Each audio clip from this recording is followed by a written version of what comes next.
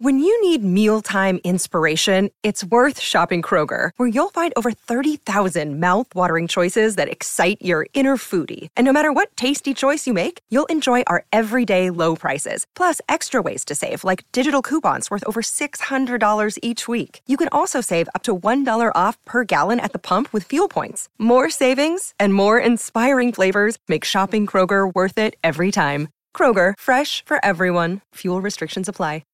DMV Download, the new daily podcast from WTOP News, is out now. Hosts Megan Clorty and Luke Garrett get the story behind the story. Every weekday afternoon, Megan and I will go beyond the headlines with WTOP reporters and sources to bring you more on the biggest local stories impacting you, our fellow Washingtonians. The DMV Download podcast is available now on all major podcast platforms. Subscribe today so you don't miss an episode. The DMV Download podcast is presented by Steamfitters Local 602.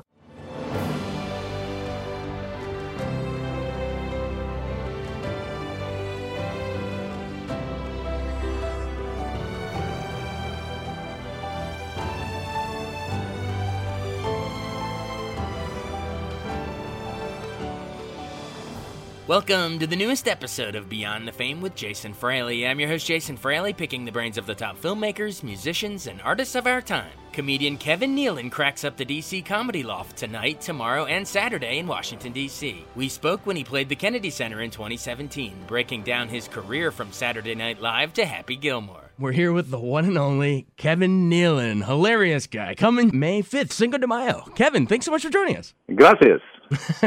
I'm trying to think the last time we saw you out at the Kennedy Center. I feel like you were doing you did the bull dance quote for me on the red carpet. Maybe it was Mark Twain for Eddie Murphy or something. You are correct. Okay. You are correct, sir. It was the Mark Twain Award for Eddie Murphy. Memories of that real quick before we dive into this, because I guess that was your last time at Kennedy Center. It was. It was a fun night. You know, I don't know Eddie that well, but I did a movie with him called Daddy Daycare a while back. So I guess, and we've both been on Saturday Night Live at different times. So, and I guess they needed a couple white guys on there, so I was part of the program. And it was fun. It was a lot of fun people on there, and to play in that room was just outstanding. It was a real thrill. Awesome. Well, this time on May 5th will be all about you, not all about Eddie for a change. Now we got the Kevin Nealon show here. What sort of stuff are we going to see? Is it do you have like political humors because we're in D.C., or is there other current events going on, or what can we expect? Well, that's a good question. My act has always been evolving. I equate comedians to blues musicians. They get, they live out their life and they draw from that, and it kind of gets a little more seasoned as they get older. So mine is basically it's kind of twisted kind of a approach on my life and an exaggeration of what's going on, and it's hard to really describe what you do as a comedy you do as a stand-up. It's like somebody trying to describe themselves to somebody else. But I have friends that say your comedy kind of sneaks up on people. You know what I mean? That's a good way to put it. Yeah, so I don't know if it's a little more dry or what, but and also club owners say that they have to order more red wine when I perform at their clubs.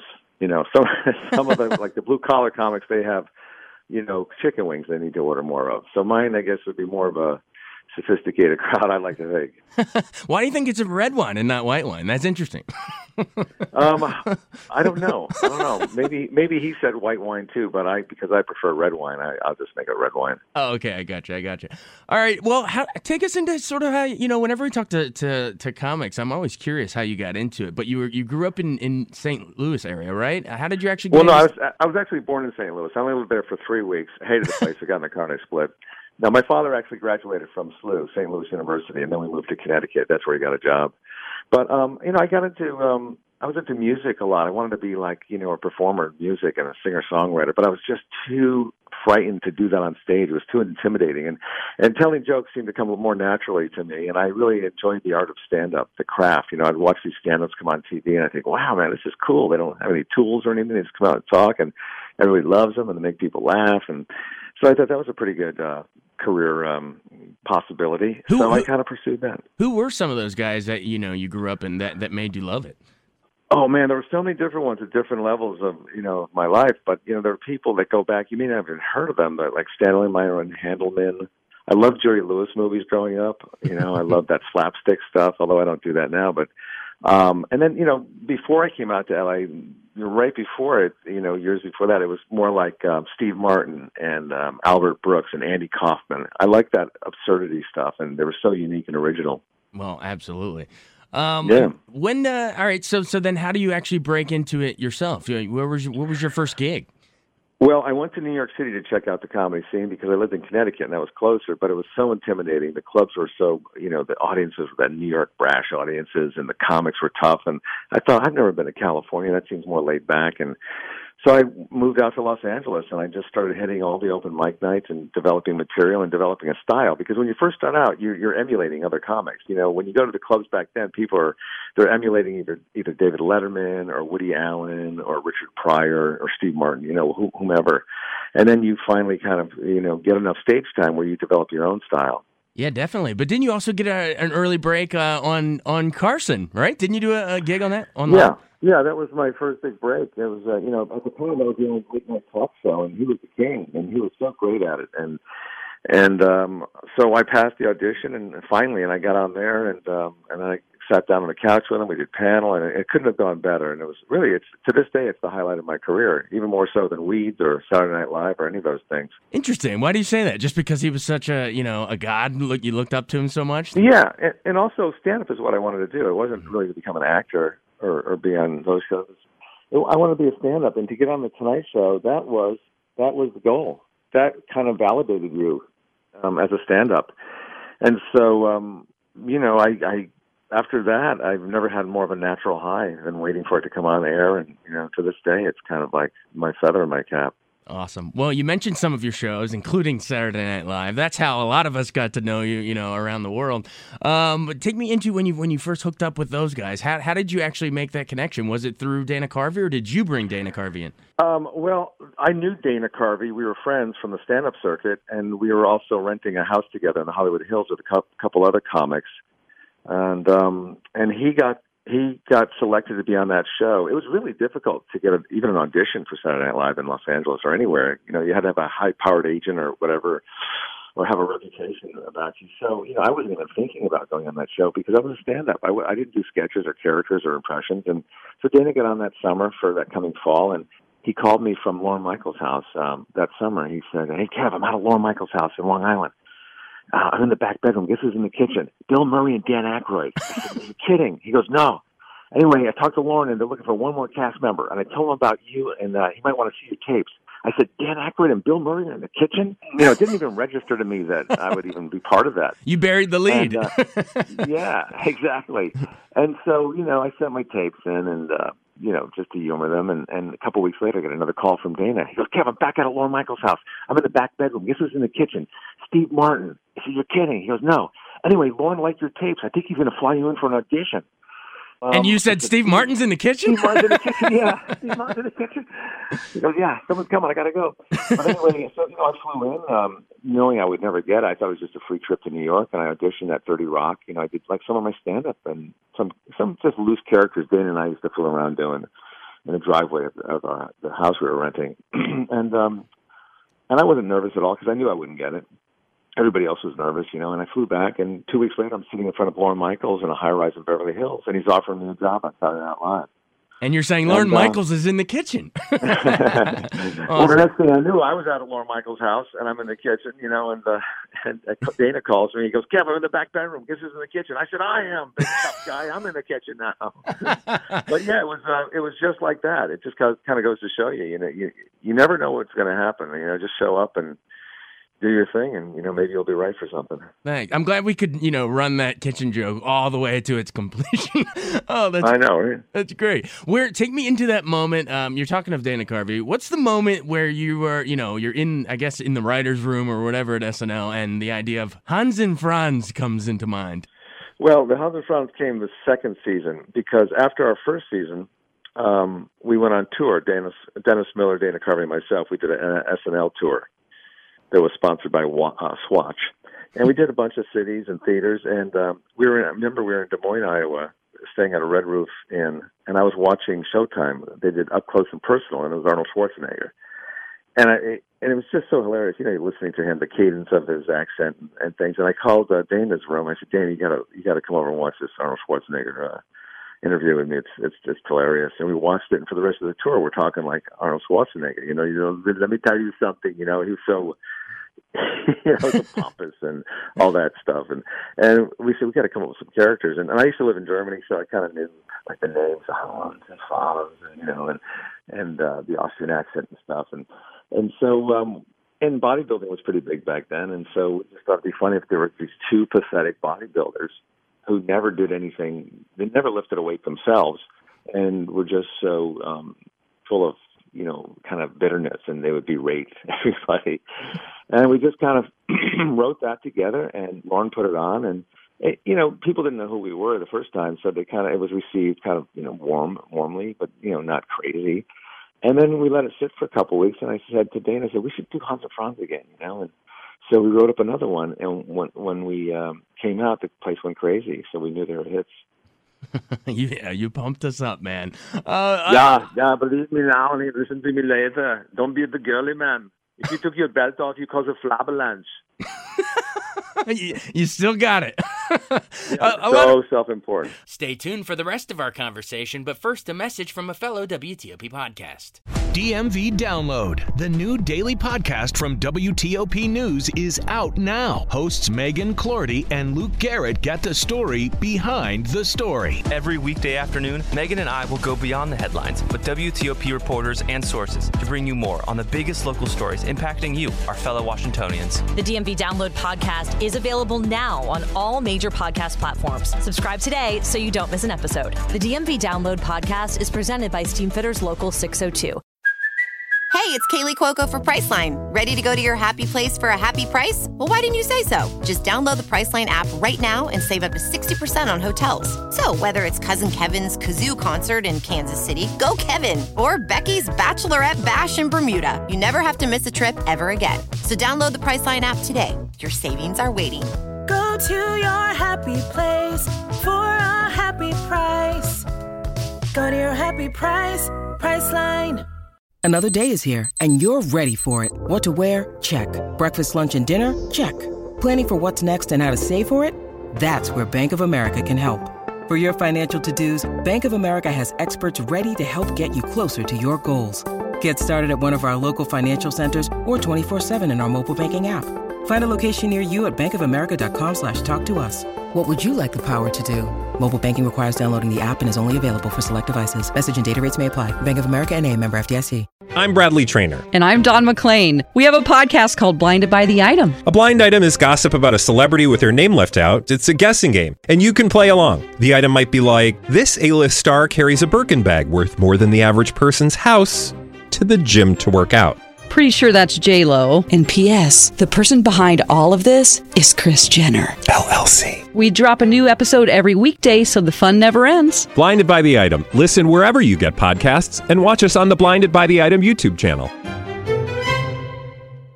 Welcome back to Beyond the Fame as we continue my conversation with comedian Kevin Nealon. A lot of your other SNL characters that I'll never forget, you had a lot of good misters, like you had Mr. Subliminal Message Man or Mr. No Depth Perception. That's right. That's right. Memories of those really quick, because I'm just like crying laughing thinking about them. Well, the Subliminal, Mr. Subliminal or Subliminal Man, whatever it's called, that was the thing that came from my stand-up comedy. I was doing a thing called tagging, where I would split those little words in. Yeah. And then I got together with Al Franken, and we thought we knew about subliminal advertising. I went to school for marketing, so I knew about that, and we thought it'd be good to fit those words in to try to get something that you want from the other person. Let's stick it, things like that, and that became a big hit too. And it's funny, you think you don't have any characters in you, or you can't do accents or impressions, but when you're put on the spot, you kind of rise to the occasion, and you realize that you can do that kind of stuff. Yeah, you're Mr. Rise to the occasion. All right, well, before we move on to SNL, I just want to ask you really quick about Weekend Update. I mean, you were, I think, in my opinion, one of my favorite ones doing it. What was the coolest part of doing that, and how did you come up with that signature sign off? I'm Kevin Nealon, and that's news to me. Well, the coolest part of it was a sit-down job, which was nice. And it was fun to be able to do topical material again and be able to just write jokes, because I went from writing jokes to writing characters and sketches and things like that. So here I was, thrusted back into joke writing, which is kind of cool. But I was also doing the other And I was doing sketches too. Dennis pretty much just did Weekend Update, so he could focus on that. So it was kind of a whirlwind, kind of a show for me, because I had to get all those jokes together from the writers that would write on the show.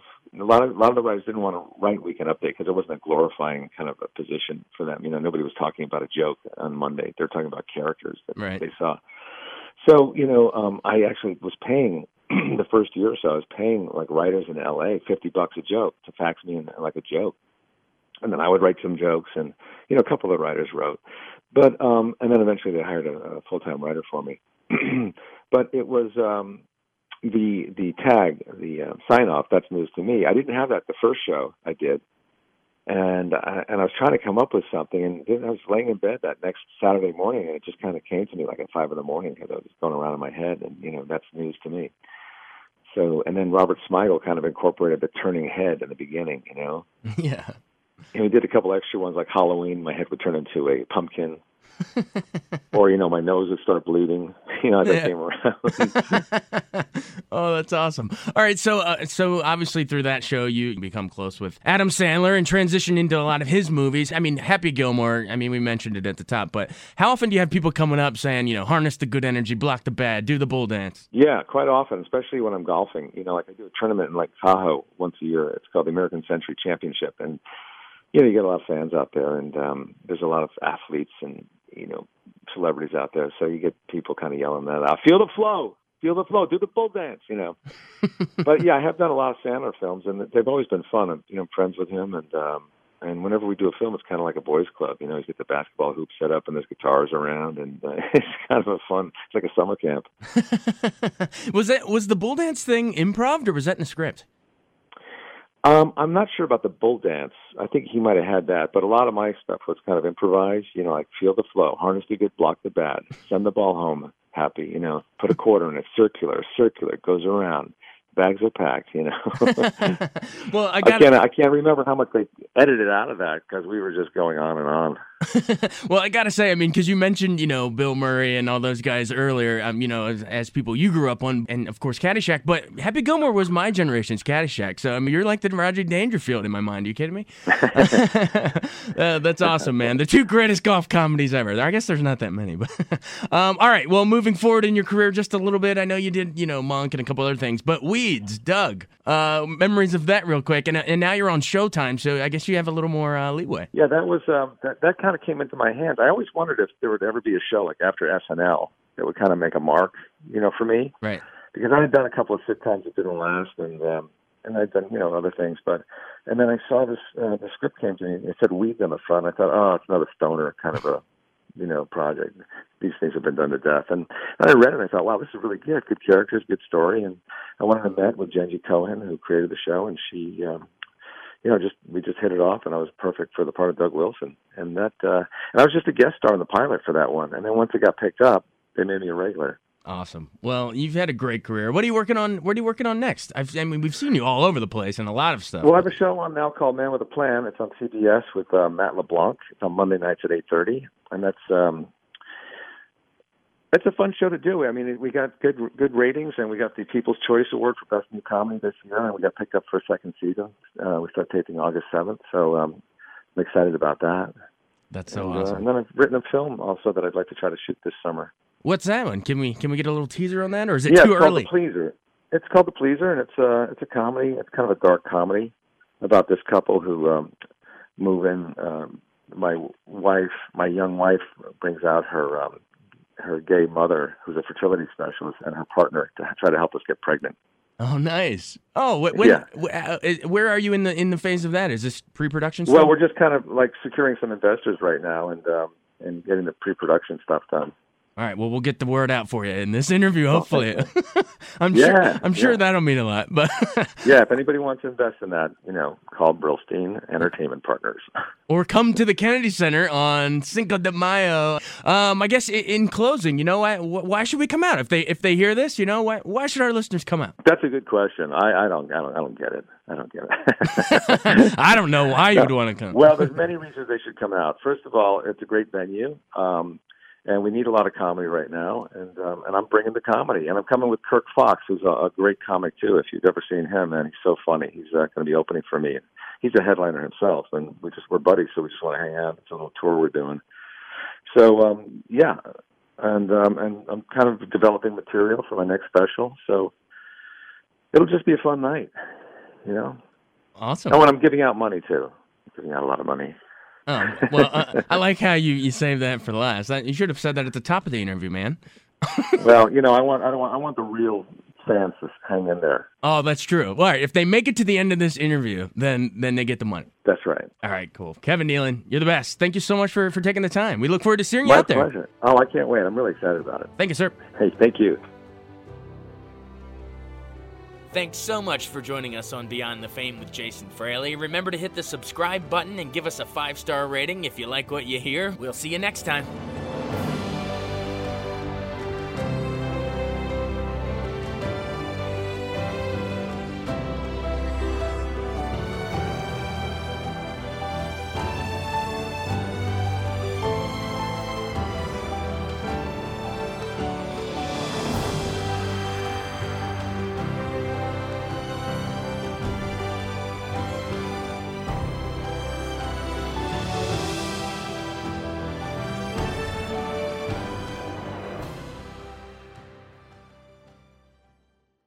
I wanted to take a second to tell you about an app I really enjoy. Living in the DC area is great, and Podcast DC gathers all of the local shows that I like all in one local app. Health, sports, local news, politics, and so much more. Podcast DC is the new local app with hundreds of DC area podcasts to choose from. I can earn exciting rewards just for listening and share the podcasts I love instantly. Available in the App Store or in Google Play, listen local with Podcast DC.